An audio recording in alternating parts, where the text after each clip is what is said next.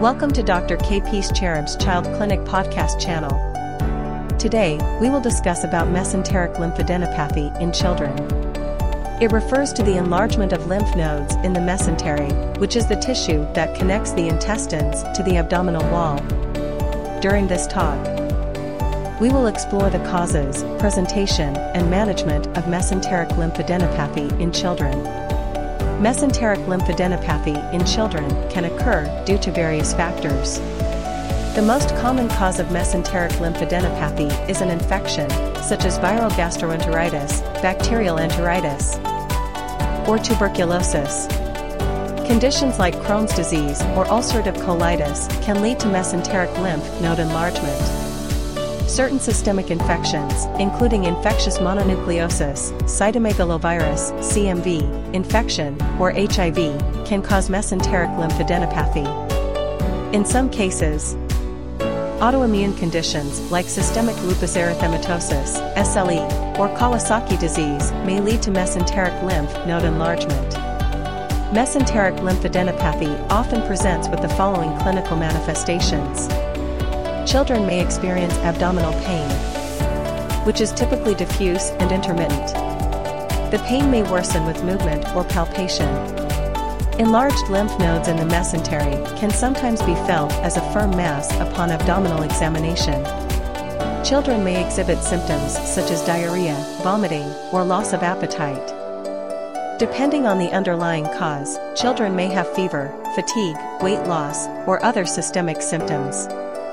The management of mesenteric lymphadenopathy in children involves the following approaches. It is essential to determine the underlying cause of mesenteric lymphadenopathy through a thorough evaluation, including medical history, physical examination, and appropriate investigations. Treating the underlying condition, such as administering antibiotics for bacterial infections or managing autoimmune diseases, forms a crucial part of the management plan. Symptomatic relief is provided to children experiencing abdominal pain or gastrointestinal symptoms. This may include pain management, antiemetic medication, and ensuring proper hydration and nutrition. Regular follow-up visits are necessary to assess the response to treatment, monitor the size of lymph nodes, and evaluate for any complications or disease progression. In rare cases where there is a persistent or worrisome lymph node mass, a biopsy or surgical removal may be considered to obtain a definitive diagnosis or alleviate symptoms. In conclusion, mesenteric lymphadenopathy in children is commonly caused by infections, inflammatory bowel disease, systemic infections, or autoimmune disorders.